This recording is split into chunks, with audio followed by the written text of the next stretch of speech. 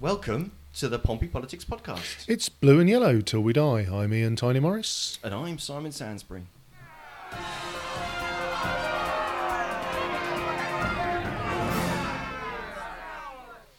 So we've got an action-packed fake news special for you today, listeners. Oh, fake news. How would you Fake define news. that?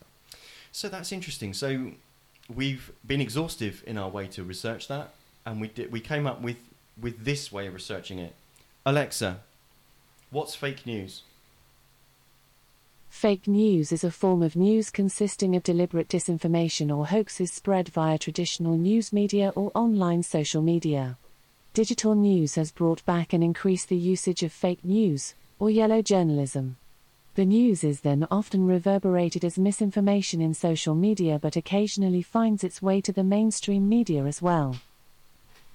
That's an excellent definition. There we go. Does that Thanks, mean that Alexa. Amazon now own our soul? I don't know. Or your soul? It was your flat, it was your echo. This is true. We're all in this together. We are. So we'll see how many times she gets actually activated in time. So we have as we say, a packed show about fake news. We've got not one, not two, but three dial-in guests today. So we've got local campaigner, an activist, I think she might describe herself as, Ivy Burrows. Followed by her, we've got Craig Stadler, who's actually a CTO of a company in the States where they've designed actually a different search engine that uses different algorithms, and he'll explain all of that because technically that's way over my head. Yep. And then to tail off the show, we've also then got Tom Sykes, who's one of the editors of local media sensation Star and Crescent, who'll also be talking to us about fake news and the importance of that. Now, did you know that your fake news isn't a new thing? You know where it first surfaced? See, there are. If we're asking for audience participation, half the two people that are actually watching are saying that it's a Trumpian thing. It's not, is it? No, it's not. Ramesses II, mate. 13th century, if you go all the way back, there was a battle, name of which escapes me, and your Ramesses II created a whole series of your hieroglyphic paintings which showed him absolutely beating the snot out of his opponents and being generally splendid, when in fact he took a bit of a kicking. So it does go way back. Again, you can't pin this one all on Trump. It's been done a few hundred years earlier by your Egyptians. Pharaoh. Hey! It's marvellous. But Sorry, I suppose... I'm not going to walk like an Egyptian. No, I don't think you should. So, if you look back at... I guess it came to prominence probably a couple of years ago when, the Trumpster basically started shouting the word fake news at any story that wasn't to his liking or pro the Trump regime. And I wonder whether that was that cause or effect? See, I don't know. I mean, I'm sure it was in public knowledge before then. That's an interesting thing. Is that what one person calls fake news, that might just be because they're facts that they don't like. Yep. So there's also kind of that accusation kind of gets levelled, but there's also then actually the whole kind of question, and this is where our guests will help us, is that do we have more of it, or is it just that we're aware of it more because we communicate digitally and information can spread at the speed of light across the planet now, whereas previously that wouldn't have been the case, and therefore probably the only people producing fake news, if you kind of go back kind of a pre-radio era, would have been someone with the ability to print leaflets and pass them around. Yeah. So does the title fake news actually kind of encompass a lot of things, or actually quite specifically probably what our guests are going to tell us is that no, actually specifically it's a particular thing. So we'll let them tell us what that definition is and how that feels. But we've got that packed issue today. Yep. And I think if you look at it, there's the famous quote, isn't there, which is one of the issues of the internet is it's almost impossible to verify the sources of quotes. Abraham Lincoln. And that's the other thing is that there's some people love a good meme. Yep. But also the other thing that seems to have disappeared is that where does satire end? Where does satire and parody end, and where does kind of truth Yeah. Because there are some things that people might put out that are obviously intended to, or they might well intend them to be satire, but actually are taken really, really seriously by people. Mm-hmm. So that's that's another thing, is that the person disseminating the information isn't in charge of how someone else reacts to it or interprets it, but they are in charge of what they say and how they say it. So, and again, with it not being a new thing, and listeners of a certain generation may remember the great headline, I think it was around the late 80s, of the now discredited Daily Star, which had the Freddie Starr ate my hamster as their headline, which was the tale of an ex-partner of Freddie Starr who said, well, at some point the comedian had placed her hamster between two slices of bread and pretended to eat him, and the hamster died some months later, as hamsters do, but the headline was Freddie Starr ate my hamster, which clearly he didn't. Yeah, that's so have we basically just allowed stuff that we quite obviously either ignored or pointed out as stupid, like the B-52 found on the moon stuff? Yep. Have we now kind of, to some degree, has that kind of entered the mainstream? So we're counting down to the allocated time that we've got Ivy joining us. That's marvellous. No, well, I think the other thing is for me, the bit that I'm more worried about, it's not Freddie Starr ate my hamster, it's B-52 on the moon. It's the subtle use of hyperbole to inflate or sex up a story. And you see this quite often with a clickbait headline. So something really bad has happened, lots of really bad things have occurred. And you click on the headline because you think, oh, this sounds like a juicy story. And if you actually critically read the story, it's often there's nothing to it. Do you know? Or but somebody, the headline bears no correlation to the actual content. And often we see this on social media, that they get reposted and then amped up even a little bit more. There was a story on Portsmouth Politics this week, a 3-year-old story about there being a list of Tory ministers that had sexual allegations against them. That, again, it was posted 3 years ago with 2 people named and 34 unnamed. And that then suddenly became, oh, well, yeah, they're all at it, aren't they? And, oh, this is a disgrace. And it's like, well, it's from an unnamed source. It's a very serious set of allegations that need to be properly investigated. But we've gone very quickly from somebody put together a spreadsheet of what they thought some people might be wrong-uns to, well, they're all at it, aren't they? And we should hang them. And you think, oh, really? Go back and read the story. Yeah, it is kind of interesting. I mean, there's that as well, where people just clickbait. But maybe Tom can speak about kind of the funding model for journalism now. Means that there isn't money actually for decent journalism, and it encourages news organisations to fund themselves with those sorts of articles because that's what gets attention, and then fill their website with loads of downloadable content. That's not what the Star and Crescent does, but that's what some other local news agents news outlets might do. But it in a funny sort of way, again with some of the other stuff that we've seen recently, is that if what we're teaching these organisations is that they work and that they get attention by doing it, we're in the same way that when you're a parent, if you teach your children that by behaving badly they get a reward, they get a sweet, or they get their computer game or whatever, then why are you surprised when actually they learn that that's how they need to behave in order to get attention? So we are now at the point where we need to bring Ivy into the room. Absolutely. So let's. Oh. Is that? Oh, hang on. Oh. Hi, hello. Ivy. Hello. Hello. Ivy. Good evening. Thank you for joining us. Good evening. Yeah. It's lovely to be here. So thank you for being the first of our packed special guests.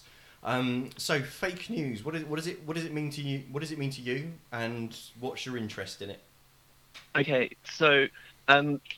I've been listening to you two chatting away on the screen here, and I actually want to kind of make a point that I don't think the first example of propaganda was the example that Ian gave. I think propaganda and the rewriting of history and the misleading information that goes along with it has actually been around since the dawn of time itself, and the dawn of the written language, because within language there is always a form of almost deception, because a word isn't the meaning of the word.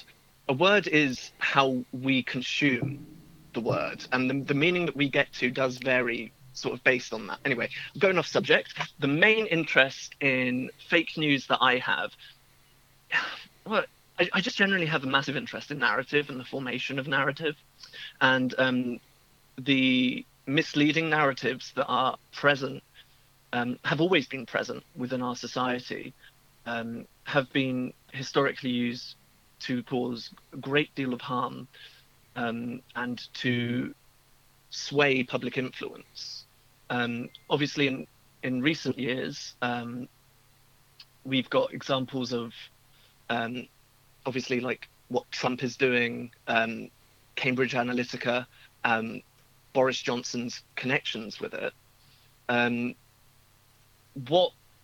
One thing that I found very interesting in my research was the fact that Cambridge Analytica and its links with Steve Bannon and Steve Bannon's external links with Breitbart imply that the fake news that was produced by Breitbart and then spread by trolls were actually part of the campaign's attempt to manipulate public opinion. And the trouble is, public opinion is something that can be led. Propaganda has historical roots, and there's a lot of evidence. Sorry. No, so just to clarify that, in the game, are you talking specifically about the Leave or Remain vote in terms of the involvement of Cambridge Analytica, or is it something more widespread than that?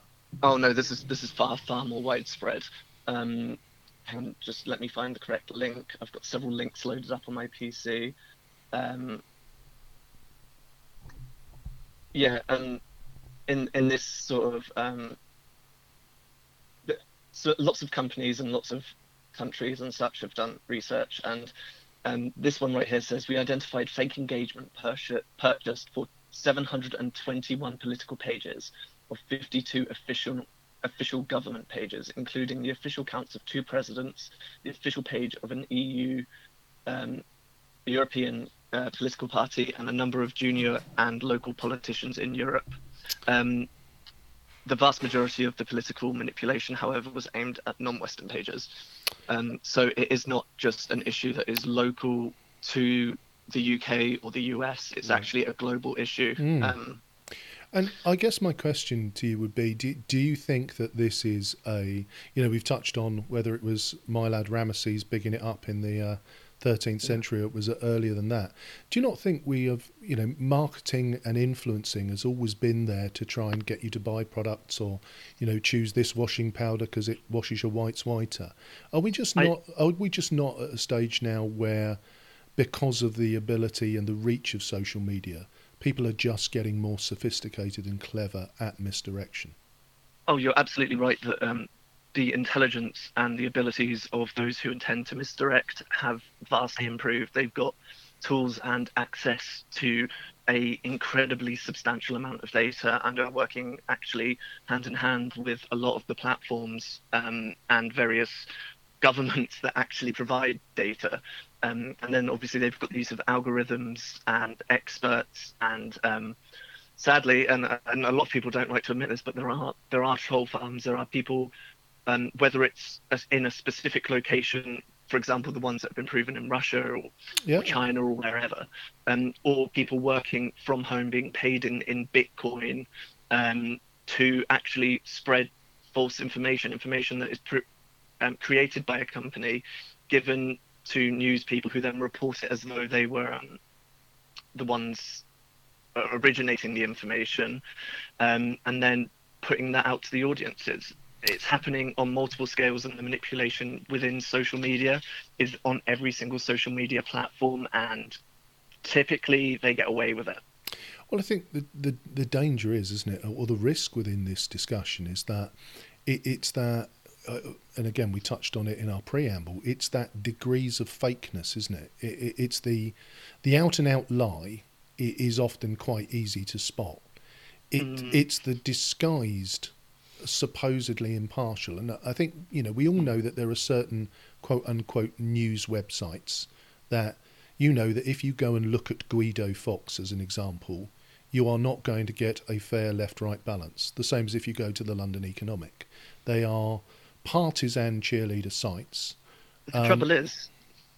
Oh, sorry, I didn't mean to interrupt. No. But I think the danger is that, and again, it comes back to the sort of echo chambering, people are often going to sites now that reinforce their confirmation bias, which just makes those beliefs stronger and stronger. And I think the real challenge is for those people who are, let's say, not greatly partisan. How do they try and consume a balanced diet of news?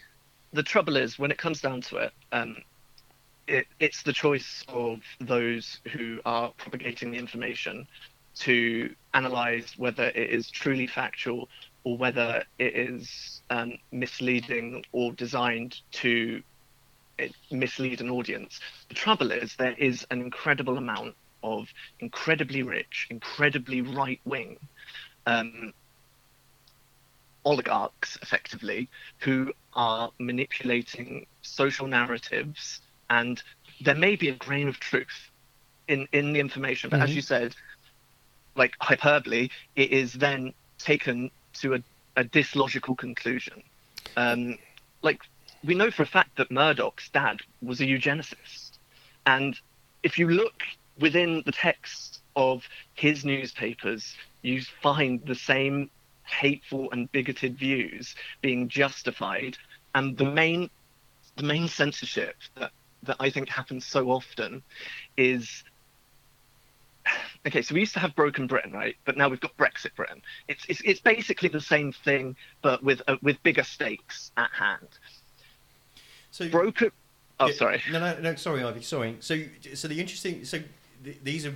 It's a really interesting point. But the thought that occurs to me is that probably actually the people disseminating this sort of stuff, part of what they count on is that most of the stuff isn't going to get called out. Most of the people that do the calling out aren't actually going to be listened to by most of their intended audience, because at the end of the day, it just lands as an emotional message because it's something that they can feel or believe to be true. So therefore, they're not inclined to be. You can't rationalize someone out of a view that they weren't rationalised into.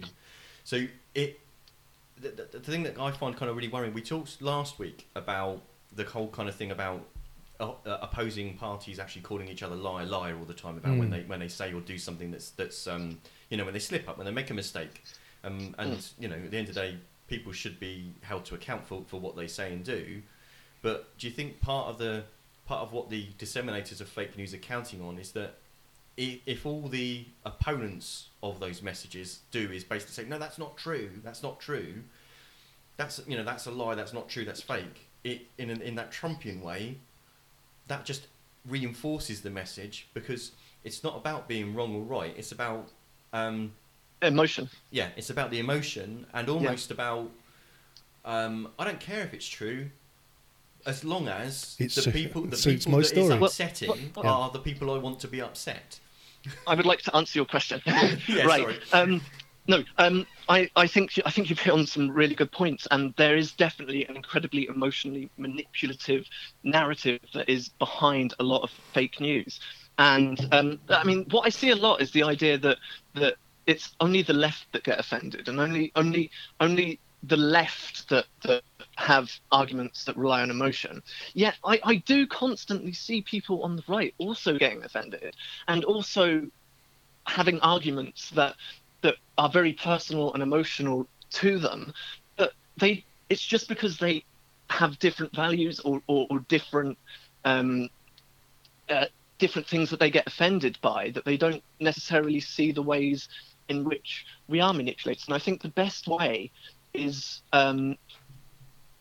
way to say, is what I'm reading right or wrong, is to try and look both at the side you agree with, the side you disagree with, their sources, and also the context in which it is placed. Yeah. Because the simple amount of fake news that is being pushed out constantly means it cannot be fought.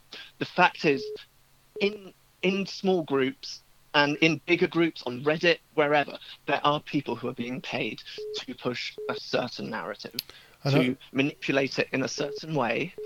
And the issue is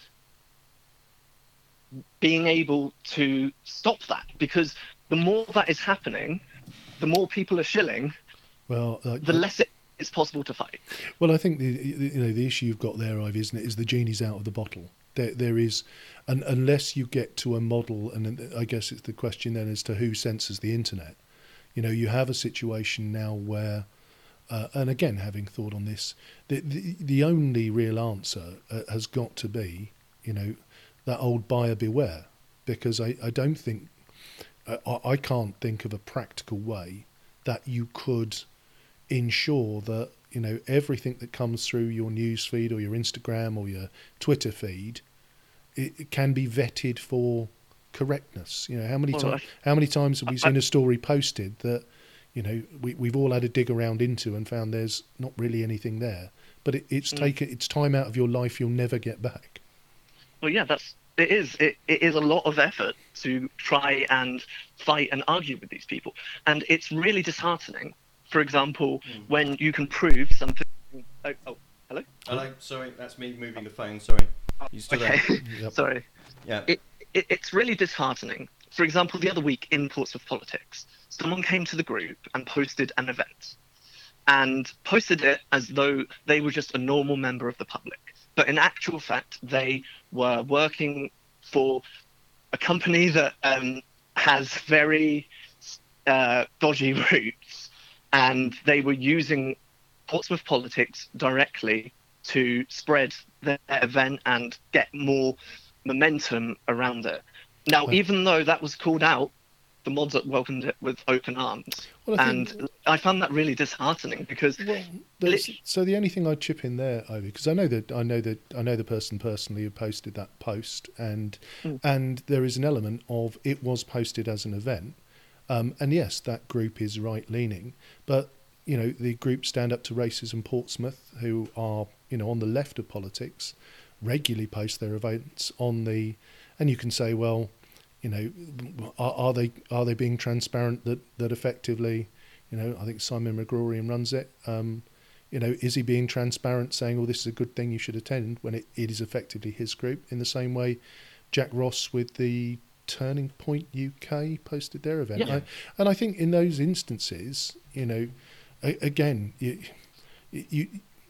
those ones for me are much easier to spot in terms of they're obviously coming from a position of bias than something which is perhaps more subtle than just calling out which side you're on. I want to make just one quick point. The centre is not immune to bias or fake news within it as well. It's not simply just a left thing, a right thing, a far left thing, a far right thing. The centre is not immune to hegemonic norms and the ever-changing narrative and conversation, and it's that conversation that is being manipulated with far-right money. Okay. There's so much more to kind of open up here. We've kind of made a really difficult task for ourselves by packing in so much into the show. Our next caller is trying to get through. Is trying to get through. So sorry. No. We wanted to try. At the end of the day, we want to give people a chance to speak and kind of raise their concerns and have their say. And that's kind of interesting. So the interesting thing that hopefully Craig's going to talk about in a second, if hopefully you'll call back, is that he's talking about actually some different tools that people could use to actually help them, because you're right in the sense that some of the all of us say the thing is obviously easy to say, go do your own research. I haven't got time. I've got a job to do. I've got work.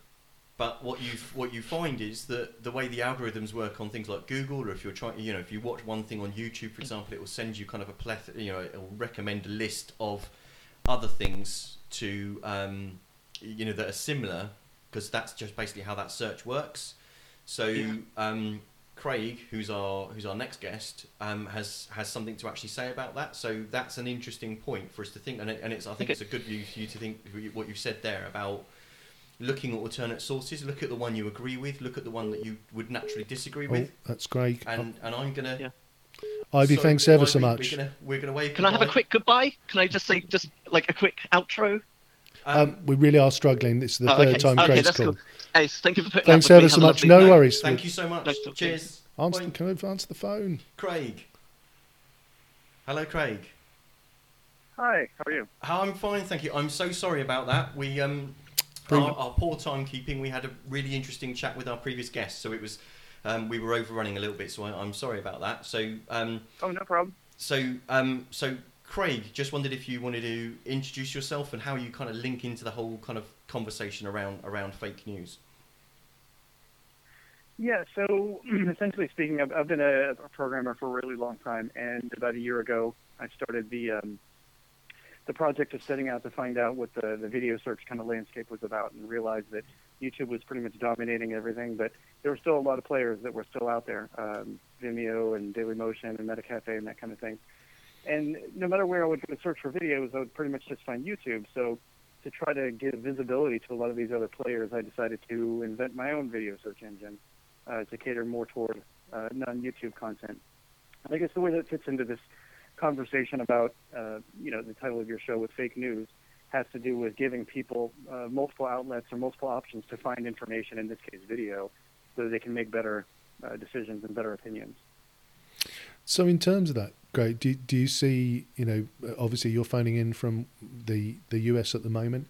Do you think that almost monopolisation of that video market is leading to a skewed narrative? Well, I mean, I think with any tech endeavor, so to speak, they make certain decisions about how their platform works, whether it's censoring certain types of information or the way that the algorithm works so that it chooses the things that you see, that kind of thing. And there are definitely good and bad points about both of those. I guess the danger for me is when we have only one of anything, so to speak, it really limits the diversity of the things that you're going to get back and puts everything in control of that one institution, which is, it's not necessarily a great thing. We have so much variety and so many other things at this point, consumer-based wise, but it doesn't seem to be the case with YouTube and with video. So I'm trying to help bring attention to a lot of the other options that are out there. And how difficult is that to do? Do the existing players that were 10, 15 years ago were nimble startups that were in the back of someone's garage? How difficult a world is that to get into now that those players are really established? Well, I mean, there's a couple pieces to this. One thing to keep in mind is I've been a developer, a programmer for about 40 years now. Not that anyone has to have 40 years experience, but certainly having a lot of years of experience or like a really good team helps, but that requires money kind of thing. And I think it's a really, really, big, possibly insane, crazy endeavor for me to even be doing this, but I think that's maybe a part of the reason I am doing it is because it is such a big undertaking. That's the reason that nobody's ever done it. And I think it is necessary, and a lot of people are kind of championing the cause, so it helps me understand that there is a need for it kind of thing, so to speak. So I guess to answer your question, first and foremost, it's difficult because if you were putting money into a project as a venture capital person or something like that, you probably wouldn't do it in this endeavor because YouTube is so incredibly big. But on another hand, I'm funding the project myself, and I'm doing most of the coding, so that helps in my case. Yeah. But yeah, so is it difficult to do? Yeah, I would say it's extremely difficult to do. And, adding all the different video systems in, because, like I was saying earlier, our goal is to provide diversity. We've uncovered about 63 different video platforms other than YouTube. Right. And so picking those out, finding them, even in different languages, that kind of thing, and adding them into our search engine takes time and, a lot of effort and that kind of thing. So on the tech landscape, I wouldn't say it's necessarily easy, but possible. Well, I think the other thing you touch on there, which is something which again, when we spoke in our preamble, one of the biggest challenges now is that people expect everything for free on the internet. So, to actually, for an endeavour like yourself, which is looking to, provide something which is perhaps more diverse, more inclusive, the question is, how do you turn that into an endeavour which, as well as being noble, puts a crust on the table? Yeah, that's a really good question. So when the project started, I initially was thinking of a couple of models of advertising and affiliates and things like that.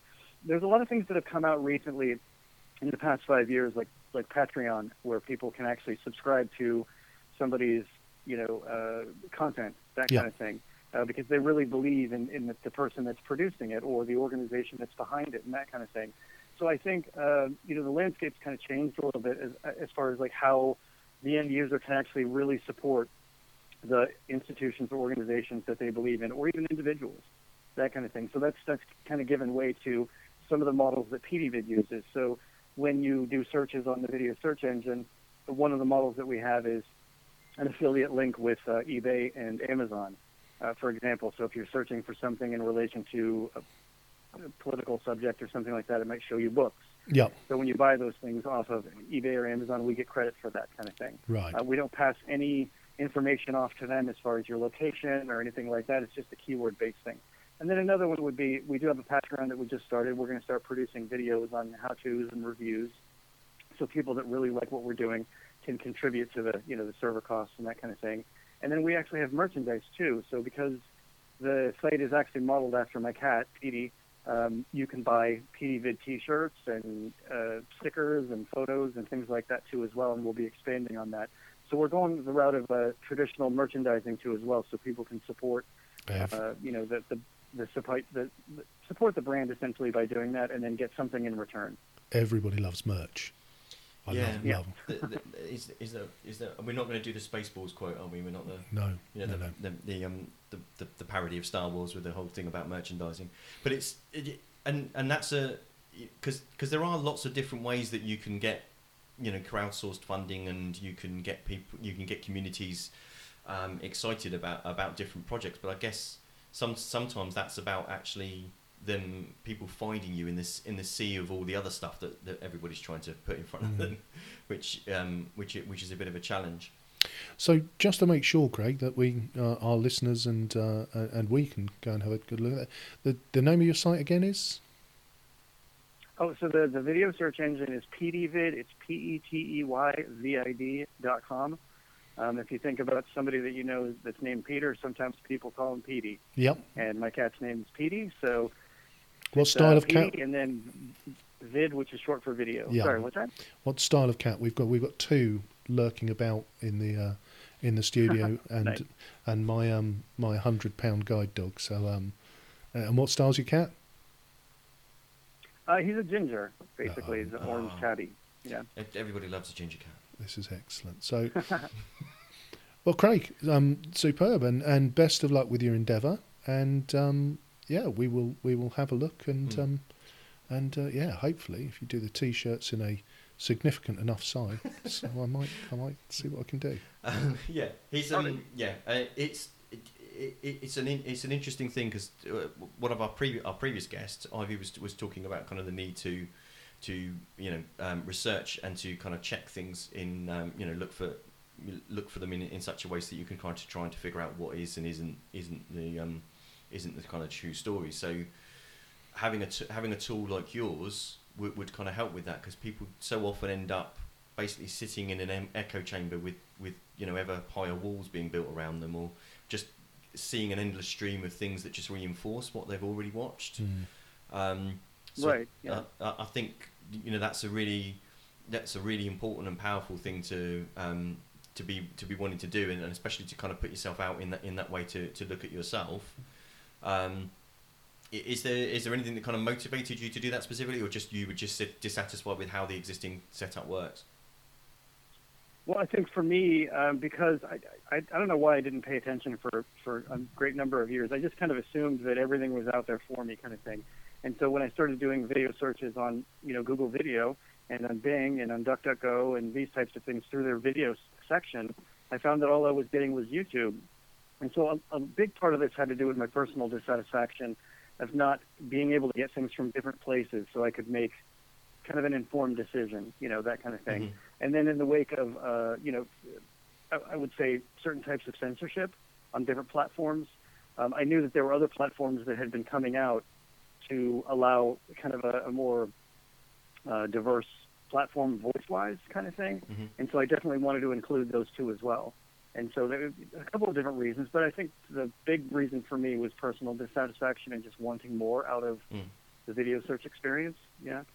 And that's good. I think you're not alone in feeling like that. I think a lot of people are frustrated with the sorts of things that they see, or kind of not knowing where to turn to get a more balanced view of those sorts of things. So it's handy having a tool like that available. So when we edit up the podcast to put it out on SoundCloud, and when we put out the material, when we put that onto Facebook and out on SoundCloud, of course, we'll make sure to include a link to your stuff there, so that people can follow on through with that. But it's really interesting. Thank you so much. It is really valuable to know that someone's actually doing that. Yeah, they'll be the change you want. It will be the change you want to see. So no, top work, Craig. Thank awesome, you. Yeah.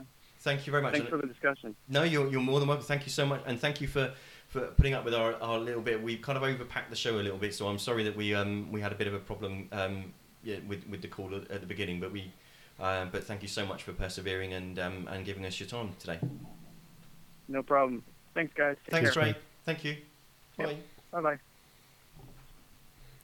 Well, you've got to admire Craig's just the out there-ness of it. It's like, I'm gonna give Google a bit of a scuffle. That is, I mean, I've always liked the go big or go home, and no, it's fascinating stuff there. And yeah, I think Ivy made some great points in that. And again, it's a shame we didn't have a little bit more time, and maybe we'll pick this. I'm sure this subject isn't going away anytime soon. No.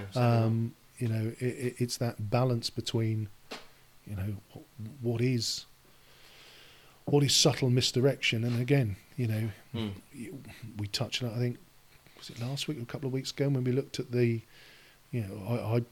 my popularity in China fell to an all-time low when I suggested that their approach to managing information and quote unquote news was perhaps not as open and fair as it could be. But conversely, their ability to do the things that, to be honest with you, lots of other political setups would struggle to do. They're effectively kind of shutting down kind of areas, or manufacturing, or deciding quite quickly to take that hit to an economy. There's stories kind of recently they can see from the satellites from space, actually the reduction in the amount of pollution that there is and stuff like that. But being able to move rapidly is perhaps the plus side of what they've been able to do. So it's kind of interesting trying to see how different societies, how different countries with different political setups are tackling this differently.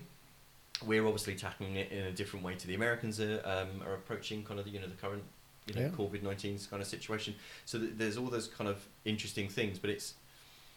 Did you just call it Corbyn-19? No, COVID-19. Oh, sorry, no, don't do that. Obviously misheard. No, don't. Static on the line. See, again, you're hearing what you want to hear. We're talking about fake news, and then there's the thing about hearing what you want to hear. So it's interesting. So that I guess the question that we opened with is actually, what is the definition? What would we define as fake news? And different people might have different definitions of what that would be. But also the other thing is there's one element which is the people deliberately disseminating information which they know to be fake, or to put things in a favourable or unfavourable light, depending on what they want to do, and that being kind of going further than a little bit of gentle embellishment kind of thing. But on the other side, there is the how's Joe Public to see through all of that maze, and Ivy spoke to that about how you can kind of look at different sources to kind of see how they're both reporting the same sort of thing, to try and come at a reasoned kind of point of view. And Craig talking about the tools that can be available to help people find things that don't kind of set them in that echo chamber. So I think kind of the broader thing that we were talking about is this new in the sense of, is dissemination of information new? Well, and I think just to cut in there, if you think about it, I grew up in a very left-leaning household, so if you subsidence. if you look at the news of what newspaper did my dad buy every morning? Mm-hmm. We had the Daily Mirror delivered, and there is an element of he read the Daily Mirror, and the Daily Mirror reinforced his views as a trade unionist, Mm-hmm. and so there is an element of without the internet, the papers that you chose to, and again, I'm not going back into ancient history, this sort of 80s, the paper that you chose to have delivered would almost be entirely based on your political leanings, if you had such things. So I'm not sure that it's new at all. The one thing I thought Craig touched on, which for me was it never struck me, that if the search engine little by little ends up just directing you to fewer and fewer places until in the end it directs you to only one place, then we really do have a problem, because that's then becoming a monopoly, isn't it? Yeah, and that's the. Does that kind of come back to the thing of you were talking to when you were speaking to Craig about people want basically stuff on the internet to be free, but that in and of itself causes a problem because someone has to pay for it. Yep. And if you're not the customer, you're the how does the saying go? If you're not the customer, you're the product. In the same way that for example, social media, it's free. Yep. So they're making their money some other way by doing something with the data we're providing them, right? So we're not the supermarket, we're the tin of beans. Oh. I don't want to be a tin of beans. Spaghetti hoops. How about tin ravioli? And on that, as if by magic. Here comes Tom Sykes. Hello, Tom. Hi, Simon. Yes, it is. It's Simon, and we've got Ian here as well. Hi, Tom. Welcome to the Pompey Oh, hello, Politics Ian, podcast. as well. All right. So Thank Tom, you. thank you very much for joining us. So we'd invited you on for your view, but this is also an area. So if you want to tell our listeners what's your interest in fake news? I suppose I'm wearing sort of three different hats maybe in this debate or this discussion, because I'm on the one hand one of the founders of Star and Crescent, which is people may be aware already, is a local independent news, culture and commentary website. And we in that sort of regard or that role, I've been since 2015 when we started, we've really like any sort of self-respecting media outlet, we've always tried to be absolute, as accurate and as fair and as in our coverage as possible. Yeah. And we've worked with sources.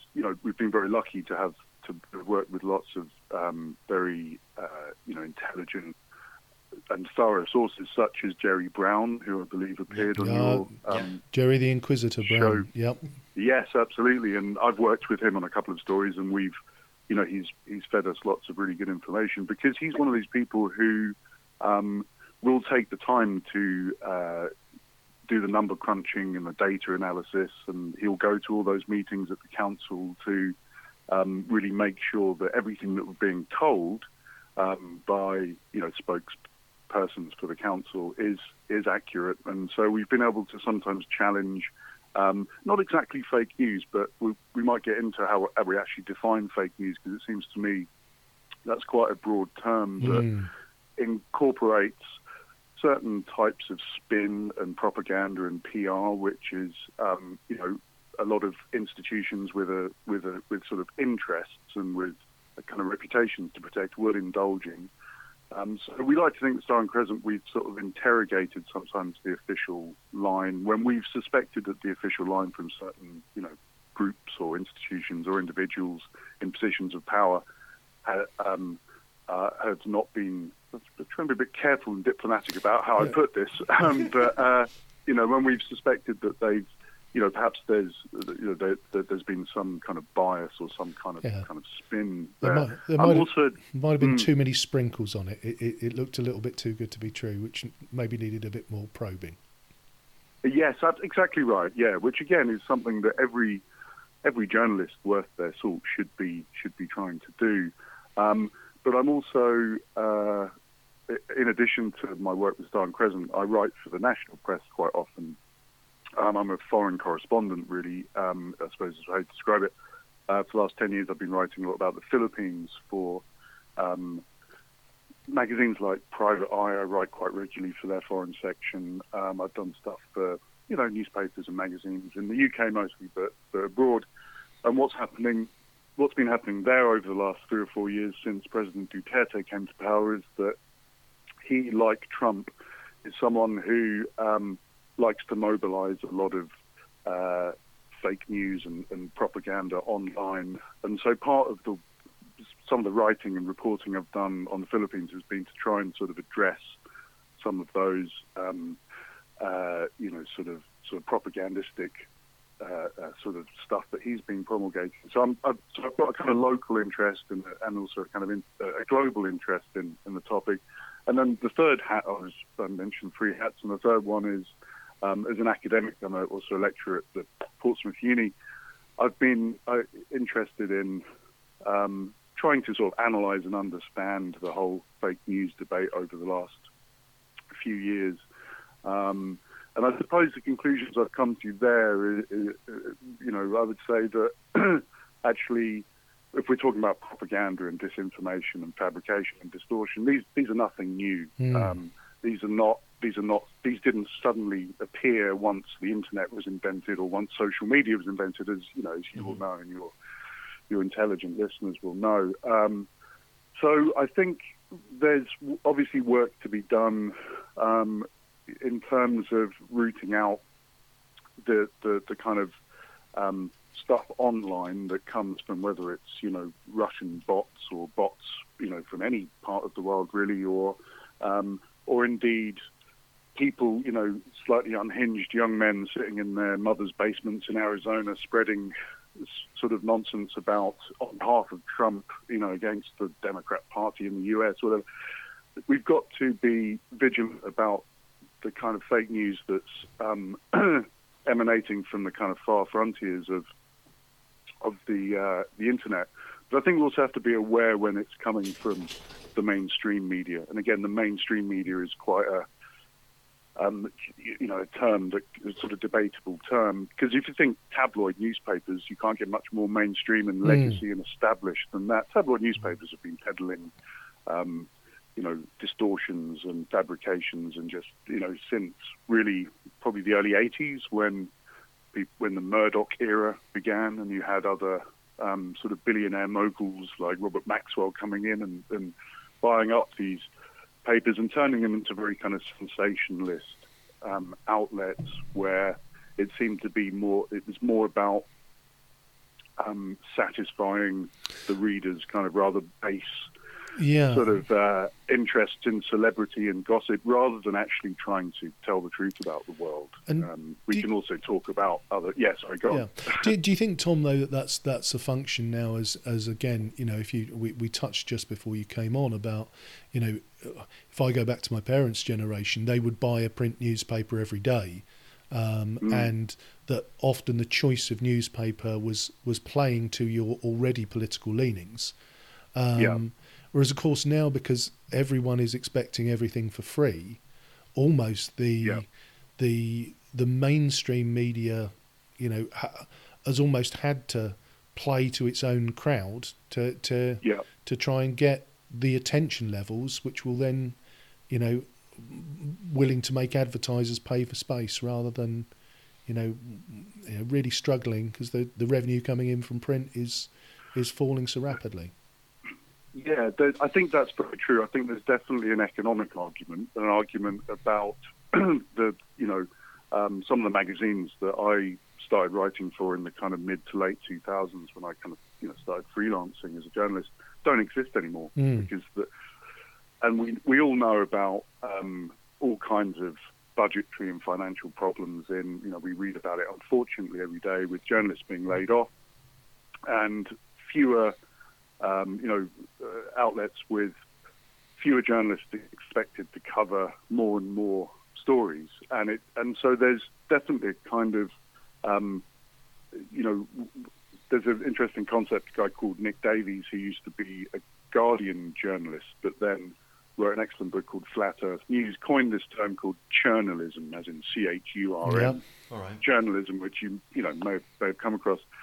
And he coined this because he was, as a kind of long-time veteran journalist in the Guardian, he started to notice this real problem that coincided with the beginnings of the sort of digital revolution in media and technology, where there was less and less money, less and less time given to journalists to actually properly fact-check stories, to properly go and interview sources, to properly go and dig around for information in that way that was sort of traditionally what journalists were supposed to do. And so his conclusion was that I think it's still the case that a majority, maybe 60-70% of all the content of many newspapers is just worked up from press releases. Yeah, it's just basically edited and adapted press releases. Now, that for him, that's not journalism, or it's not journalism as it should be, and it isn't for me, because I think you obviously, press releases are put out by organisations that usually have a certain kind of axe to grind or a certain perspective. Well, they wouldn't have seen in a particular light, right? Otherwise, they wouldn't do it. Absolutely right. Yeah. And public relations, and Davies always also warns about the kind of line between public relations and independent journalism having become very, very blurred. And I think, to go back to Star and Crescent, and without naming names and without wanting to start fights with anyone or anything, the reason why we started Star and Crescent was because we looked out across the kind of landscape of independent, hyperlocal online news, and we found that there just seemed to be a few too many of those sites that were just sort of recycling press releases and effectively just bigging everything up and sort of go to this museum, it's great, or go to this shop, it's wonderful, or go and to a certain extent there's nothing wrong with independent businesses and operators sort of promoting themselves. Obviously that's what people have to do to make a living, but we just thought that maybe there was space to sort of be a bit more critical and a bit more investigative than that. Yeah, and I think that you're absolutely right, aren't you? It's there is an element when you look at the 13 best places to eat in Portsmouth. If that's a story where you have sent, somebody used to have an excellent food writer on the Star and Crescent, if she's been to 50, 60, 70 restaurants and is giving you the 13 best, that's been a job of work with expense and with the good, the bad and the ugly. Going to TripAdvisor, clicking on Portsmouth and then cutting and pasting the 13 top star ratings, or the recent example would be, not naming a particular outlet, would be the example of literally they've just someone's just looked through the update of hot food hygiene ratings of this is the most unhealthy place to eat in Portsmouth, or whatever, I forget what the headline was, but from a content perspective, is that, do you think, so it's kind of interesting that on one angle you've got a desire to drive down cost, and obviously the largest cost probably for any news organisation is going to be human investigative journalism, but at the same time we've created a society where we're actually used to an ever increasing amount of content, and somewhere you've kind of got to if there's this desire to produce and just say something, does the requirement that it's true, or does the requirement that you look for and ask those questions, like you were saying, those bit of those kind of critical questions, does that then take a back seat to the desire to just continually be producing or providing content? Well, I think so. Yeah, I mean, unfortunately, yeah. I think with the, if you look at the amount of information that is just being produced and promulgated today as compared to 5 years ago, even 10 years ago, certainly 50 years ago, certainly 100 years ago. Again, there are sort of economic reasons for that. Under capitalism, we have to keep sort of producing stuff. And, whether it's commodities, whether it's new cars, whether it's, beds or food or whatever it is. And so that in itself, I suppose, produces there's a demand for it. But I think maybe the production has sort of exceeded the demand. I mean, I don't know about you, but I certainly spend far too long just, browsing, the internet, looking at all kinds of stories. I like to think of most of them are relevant to the kind of work that I do. And and my own writing, and a lot of that is research for my own writing and reporting. But to be honest with you, I get sidetracked and I start looking at those BuzzFeed lists, and we all do. It's just sort of in our nature to do that. It's very addictive, isn't it? There's always these big shiny things. It's really easy to be distracted. And I mean, that's something that I kind of picked up recently, that I just suddenly realised that I wasn't looking at news websites anymore. I was getting my content from social, my news in inverted commas from social media, which usually was being directed as a comment from someone else. So rather than a reputable news organisation, and probably people will have different views as to what reputable might be for some of them, but that in just that kind of simple change of habit means that. I was avoiding actually, properly researched, news articles. But I think the other thing there, and again, if we go back to that print newspaper, the fact is that because you had skin in the game, you had paid for the newspaper, you would plonk the newspaper on the kitchen table with your mug of tea. And you knew what you were getting politically or ideologically. But you'd start at page 1, and you might skim read some stories, but you would, because you had paid for the newspaper, read the newspaper, sort of almost cover to cover if you had an interest in sport, get your money's worth. And you would get your money's worth. Whereas if you look at, and again, if we look at the Portsmouth News website, which I tend to occasionally, you now get effectively a list of 7 or 8 headline links at the start on page 1, and you will, you'll go, and so there's an element of, for those, the people who are being employed to create the content, I'm maybe reading 1 in 7 stories, so it's almost a little bit. You've got to overproduce for me, or for anybody consuming the online, because if it doesn't light your bulbs up at that on the headline read, you just scroll on by. Well, I think you're absolutely right. I think it's interesting to go back to, I think it was Simon who used the word addiction, and I think that's quite a crucial point to bear in mind when we think about people's consumption of media through social media, consumption of news through social media.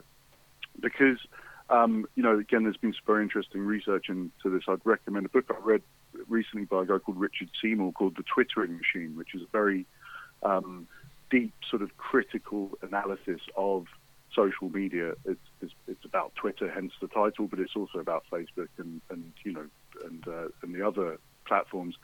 And the sort of, what he's found, and I think I mostly agree with it, is that, the way that these platforms are set up, the way that they're structured and presented, is very much kind of feeds this, it's about, ensuring that people stay addicted, people keep coming back, and the likes and the little, again, I'm trying to detox a little bit from social media, but but I'm as much to, I've got sort of skin in this game as much as maybe anyone else, and it's it's quite insidious the way that those platforms, and they know what they're doing, and they've done their research into sort of human psychology. They know exactly what they're doing, And they know that, people will, they use these little tricks, like the like buttons or the little smiley face or the unhappy face buttons that you can click in order to sort of keep people coming back. And then they'll kind of send you emails if you haven't been on Facebook saying, come back to Facebook. We've got more stuff for you. We've got more content for you. And the problem there is that it becomes, to go back to that whole question of, what's the kind of politics or the morality of this? And the answer is it's pretty grim, because the truth is that these attempts to try, and people like Zuckerberg sort of, turning up and saying, oh, we're going to try and sort of possibly clamp down on nasty stuff on Facebook. And they don't really mean it. And they're never really going to they're never going to do it themselves. It's going to have to be sort of regulated, I think, or legislated for. And the reason why they don't do it, Seymour argues in that book, and I think he's right, is because whatever happens, whatever kind of content they've got on, whether it's horrible sort of neo-Nazi propaganda or it's a cat swimming in some custard and people find cute, or whether it's whatever it is, as long as people are watching it and liking it for good reasons or for bad reasons, Facebook keep making money, right? And that's what it's all about. It's about this. That's why it's the Twittering machine, or that's why Seymour uses that kind of machine metaphor, because it's they make sure it's addictive to us, so we keep using it, and they can keep advertising revenues can keep going up. Something else that I found out is that a huge proportion of Twitter's revenue comes directly from Donald Trump's tweets. Again, I had to check the footnote in the book because I didn't believe it, but it's absolutely right. Someone's done the analysis. So you think that's not a, so that's a bit concerning as well, isn't it? So well, exactly, yeah. So I guess, Tom, one of the questions that we posed earlier is do you think the genie is out of the bottle now, and that really the only defence against fake news is buyer beware? You have to take a personal responsibility when you're consuming content to validate it. I think I'd like I think there are ideas. Like the Media Reform Coalition, I think that Silent Crescent have worked a little bit with them, have got some ideas for, how we might sort of make the media more accountable and democratise it to a certain extent, which might help. But I think in the meantime, it is. I think everybody, it's almost like the duty of every citizen, I think, to be absolutely sceptical.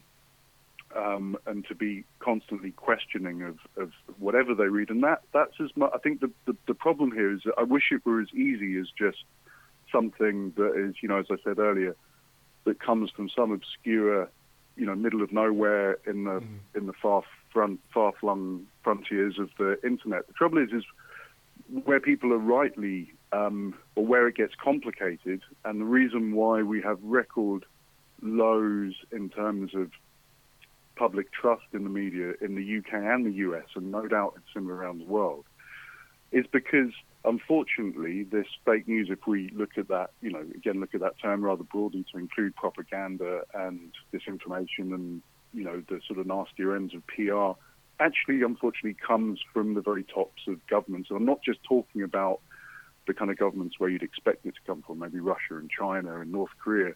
It's not that long ago, your listeners, I'm sure, will remember, at least the ones who aren't too young, that 17 years ago we had, our then Prime Minister, Tony Blair, lied through his teeth about the weapons of mass destruction. Weapons of mass destruction, absolutely right. And unfortunately, there were huge numbers of journalists on both sides of the Atlantic who should have known better and parroted that view in their columns, in their influential columns, and in their writings. More recently, there's been some really quite concerning research by people like Justin Schlossberg at Birkbeck College and also Greg Philo at Glasgow University that have shown that, again, whatever you think of Corbyn, and obviously he's a divisive figure, and so they found that there were just these terrible kind of errors of judgment that I would probably fail my first-year students for making, made by journalists for the reputable papers, The Guardian, The Times, and indeed the BBC, our broadcasters, mainstream broadcasters, that just totally misrepresented, the views of Corbyn and the Labour leadership over the 3 or 4 years that he was in charge, that failed to give right to reply to critics of Corbyn, when they critiqued Corbyn, and all kinds of other, sort of, as I say, kind of really basic kind of schoolboy errors. And, you have to sort of then ask the question, well, how much of that was ideological, in the sense that, if look, most columnists for The Guardian, with the exception of maybe people like Owen Jones and George Monbiot, were generally anti-Corbyn for those 3 years. But how much of that is also just, and I have a bit more sympathy for people for people who might have made mistakes in that regard, because of the fact that they're incredibly overworked and they haven't got the resources and they haven't got time to go and get a quote from Seamus Milne or whoever it is that's supposed to be on the case with representing Corbyn. To say whatever you think of Corbyn, I think it's a worry that you get that kind of we've had those sort of misrepresentations and those distortions from journalists who should know better. Well, I think the other thing that plays to, Tom, in my mind is that, and I wonder whether we've almost got into the sort of cartoonisation or satire of our political leaders, where you've got the Boris persona of the terribly good Etonian chap, bumbling buffoon. You've got a persona created around Jeremy Corbyn, Joe Swinson. There is almost that for every political leader now have and again, I've been guilty in the past of referring to Nicola Sturgeon as Jimmy Cranky, and there is almost an element across the board where we look for the worst bits of all of our political leaders. I think that's true. I think again that's another one of my other interests is looking at stereotypes and how stereotypes might sort of project I'm working on now is it's also related to the Philippines, and it's really looking at 200 or 300 years of journalism and literature, Western journalism literature, and how it has just sort of manufactured these kind of stereotypical perceptions of Filipinos in the Philippines. Going back, you sort of think that you might understand that at the height of kind of colonialism in the mid-19th century, but it's still going on now. And I think there is a kind of laziness, actually, that is it laziness or is it pressure to sort of give a very quick sort of thumbnail sketch to summarise, as you say, Boris Johnson as this kind of person or Jeremy Corbyn as that kind of person. And I agree with you. I think, again, it's all part of the same problem of simplifying and looking for, again, whatever you think of those figures, I think you should at least sort of show them enough respect to, again, deal with the policies and the content of what they're actually sort of saying and trying to communicate, rather than just caricaturing them. Nothing wrong with caricaturing people for comedy purposes, obviously. But you're right. I think that's an interesting point, that a lot of, supposedly serious coverage does just fall into sort of stereotypes and caricatures. Yeah.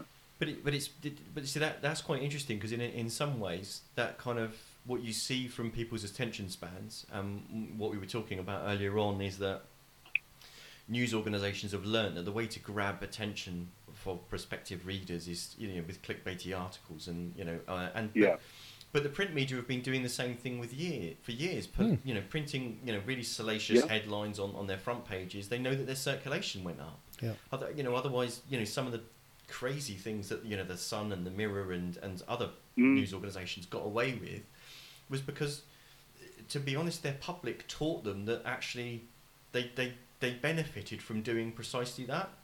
In a funny way, are we teaching our politicians and our news organisations that we don't want detail, we want headline, because we're demonstrating that we respond to that, and therefore but then we're the losers if we're not actually sticking around to understand, like you were saying, actually to understand the policies. So we're always going for the cheap, quick headline, or the easy way to it. I want my readers to understand this particular person, and an easy way to do that, rather than explain what they're for or against, is to caricature them in some sort of derogatory way that will help Yeah. them very quickly feel whether this is the person for them or whether they like that person or not.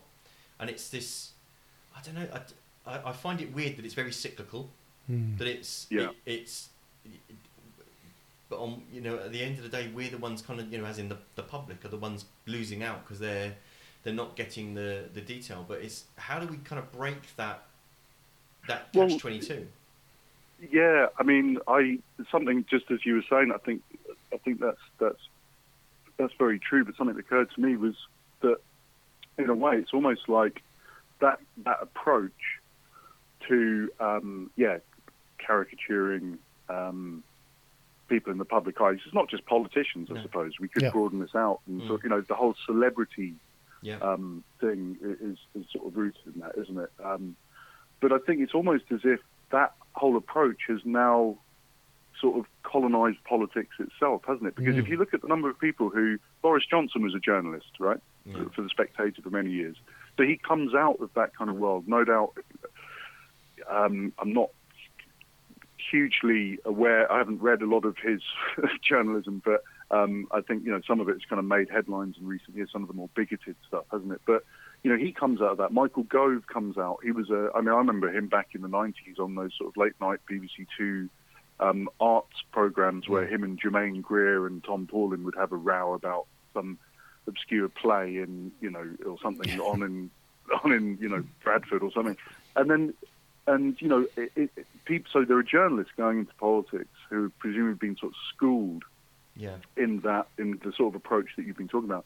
We've also got a lot of PR people, and these people who have never really done anything outside of politics.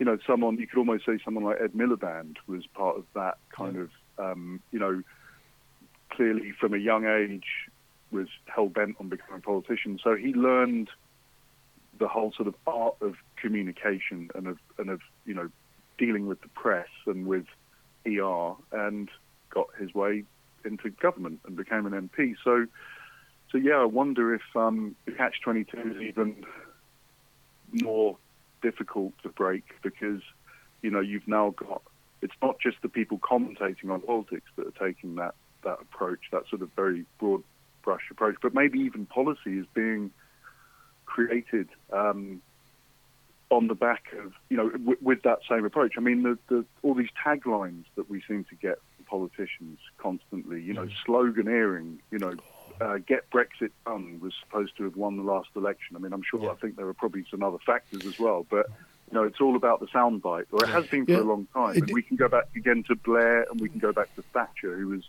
again, I'm no fan of Thatcher, but she certainly had good speechwriters, and, you know, the ladies not for turning was a very powerful slogan. And, you know, Britain isn't working, whatever they won the 79 election. So, yeah, maybe this is that kind of mentality has been there for a long time, Yeah, no, I think it is fascinating, Tom, that you know, like you say, when you start digging into it, it's amplified by social media, but, you know, it does go back. And I remember I was 10 in 1979, and I remember that billboard poster with absolute clarity, which was the big, long queue of people at the front of a job centre, you know, with "Britain isn't working, vote Conservative" as the tagline. And, you know, again, that was probably the first of the 3-word you know, arrangements, and some of them have worked reasonably well, and we'll try as a Conservative to gloss over the fact that Strong and Stable ever existed, because that didn't go so well. Well, I suppose what might give us hope is that I'm not sure if people have been completely indoctrinated by that approach. You know, I mean, I still think personally, and I'm sure you guys, and I know lots and lots of people who, you know, still are interested in substance and in policies, and I think when someone comes along and kind of, you know, I mean, it's tempting to sort of talk about Corbyn again. I think when he came along, someone who wasn't terribly interested in PR and public image, and maybe that ultimately he didn't play the game well enough, and that's why it didn't work out terribly well for him. But there was something refreshing about that here was someone that, you know, had clear policies, clear ideas about how Britain could change. And I mean, let's not limit this necessarily to the left. I think possibly the appeal of someone like Farage, even though he's he really knows how to do that kind of sloganeering. You know, here's someone with a very simple message. You know, sort of you know, Brexit, you know, get out of Europe, and again, whatever you think of, whether you agree with that approach or not, I don't personally, but there's still something kind of beyond a slogan there that maybe appeals to people, and maybe we haven't been completely kind of brainwashed yet. I don't know. No, But there's hope. There is hope. And Yeah, I, that's hope. Yeah. and I think, you know, from our perspective, we'd like to thank you at Star and Crescent. You've been a supporter of the podcast, and you know, again, you've even been kind enough to publish a couple of my articles to balance things up. So there is an element. Absolutely, yeah. You'd be most welcome. The door's always open. You'd be most welcome to do it again. I have got a piece of work that I might share with you later, but that's a whole different issue. No, it's all right. It's, no, and I think it is so important. And again, one of the things that I think is brilliant about, you know, Star and Crescent is that it gives a platform to a whole range of voices. And you know, your series on young people's voices that just a couple of months ago, you know, for people who are prepared to engage and just give it a little bit of time away from your normal favourites, it does mean you get much more of a broad insight into the city and different voices therein, which, you know, for me is incredibly valuable. Well, thank you very much, and I'm glad that, you know, we that was, you know, very much something that Sarah and I wanted to do from the outset. We put it in our little kind of mission statement that's on the website, which was exactly as you've said, to try and you know, give a voice to people who don't normally get a look into the media, and who usually don't have a platform beyond just chatting with their immediate friends or maybe putting something on Facebook. And I think that's what has helped us. You know, one of the several things we've been doing that has helped us to kind of, you know, do something unique and different, hopefully, to you know, what else is available in terms of kind of local news. That's good. I mean, I think especially, you know, when it comes to issues such as, we've done a lot on issues like homelessness, and we've, rather than having someone add or remove, sort of report on the home, which we have done, you know, on the homeless situation in Portsmouth, we've also found it quite important to actually have people who have experienced that themselves write for us, and, you know, often with some assistance, some sort of editorial input, because maybe they're just not used to writing, or they're not very confident in writing completely, you know, by themselves. And so I think there's, you know, I suppose what you might call reportage as well, people actually reporting in the first person, you know, going somewhere and either being, you know, and maybe having some kind of personal stake in the issue that they're reporting on. I think sometimes is looked down on, weirdly, by, I don't know, certain journalists and certain other people in the media, because it's seen as maybe compromising your objectivity or your neutrality. But actually, I think, you know, the history of the journalism would tend to kind of stand against them on that, because I think, you know, if you go back to some of my favourite journalists, what you might call the new journalism of the United States in the 60s and 70s, people like Norman Mailer, Hunter S. Thompson, Joan Didion. These are all people who are now canonised great figures of literature, but they were people who absolutely, you know, Hunter S. Thompson wanted to understand the whole phenomenon of the Hells Angels bikers group back in the 60s. So he didn't just sit in an office and kind of look up what other people had, you know, written about them. He went and joined the Hells Angels, and he got almost beaten to death as a result of that. And he got invited to the parties. And I'm not recommending that everyone has to go that far, but you know, there's something to be said for that, for, you know, having that sort of participatory approach. And that's why we've always tried to have a balance. People, yes, by all means, try to look at it fairly objectively or critically from a distance, but then people who have actually sort of been on the business end of these issues, whether austerity or homelessness or domestic violence is something else that we've been proud to sort of cover. Well, not proud that it's you know, in that sense, but we've raised, you know, hopefully kind of covered that issue to quite a to quite an extent. Brilliant. But I think that is something good in how you operate, is that because you're providing people that can speak with authenticity, that voice, to be able to actually do it that way, so that so that any form of kind of journalism or any kind of written word in those sorts of sense aren't a barrier to people being, regardless of whether they thought that their story is, at the end of the day, but their ability to write shouldn't be a barrier to other people hearing their story. Definitely. And I think that's really powerful. So if other people I think. Sorry, I was going to say, just further to that, I think that's really important. I think, I'm very sort of unromantic about the whole notion of, writing to a certain extent. Obviously, I think it's very important. But I think this idea that writers or professional writers or academics or journalists have to be put up on some pedestal, that they necessarily, their opinions necessarily count more than, I don't know, an electrician's or someone who's homeless on the streets.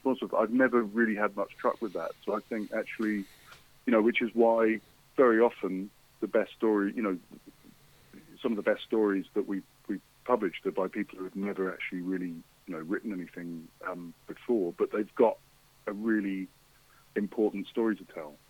Perfect. Tom, been absolutely brilliant, and thank you for coming on and contributing, and long may the great work of Star and Crescent continue. Thank you so much, Simon and Ian. And can I just say that I've been very kind about Star and Crescent, but your podcast is also a really important resource for people who want to understand what's going on locally, politically. I think it's a really valuable thing, and I'd long may that continue as well. And it'd be nice to speak to you again at some point in the future. Oh, absolutely. We love a willing guest. That's very kind of you to say so. But yeah, brilliant. We'll keep podding on, as they say. Absolutely. Or as I just said. Cheers. All right, thanks, fellas. Thanks for inviting me. Thanks, Tom. Bye. Cheers. Thank you. Bye now. Bye. Thank you. And so that was Tom Sykes, who's from Portsmouth media organisation Star and Crescent. And if you want to read more of their content, then you can get hold of that at starandcrescent.org.uk, or you can easily follow them on Facebook. Absolutely. Oh, what a show that's been. We've overrun. We've overrun horribly, but to be fair, we could have probably done double that length. So it was great to have people to And again, we've actually got the next few weeks booked up. But if you have a topic that you are passionate about, and you're local or even not local, you're just listening, we don't mind, then get in touch via the Facebook page, or send us an email at pompeypoliticspodcast@gmail.com. And we would love to hear from you. And I think that's us done for the day. Millsy seems keen here. Yeah, I think he's ready to trying roll. To get his point across. So thank you very much for staying on. But yeah, we've packed in. We probably were too ambitious to pack so much in, but really, really good. Thank you very much to our guests, which were Ivy Burrows, to Craig Stadler, and to Tom Sykes. That's fantastic. Thank you all of you for spending so much time with us. And thank you very much for listening, and we'll see you next week. You've been listening to the Pompey Politics Podcast. Blue and yellow till we die. I'm still Ian Tiny Morris. And I'm still Simon Sansbury. Marvellous.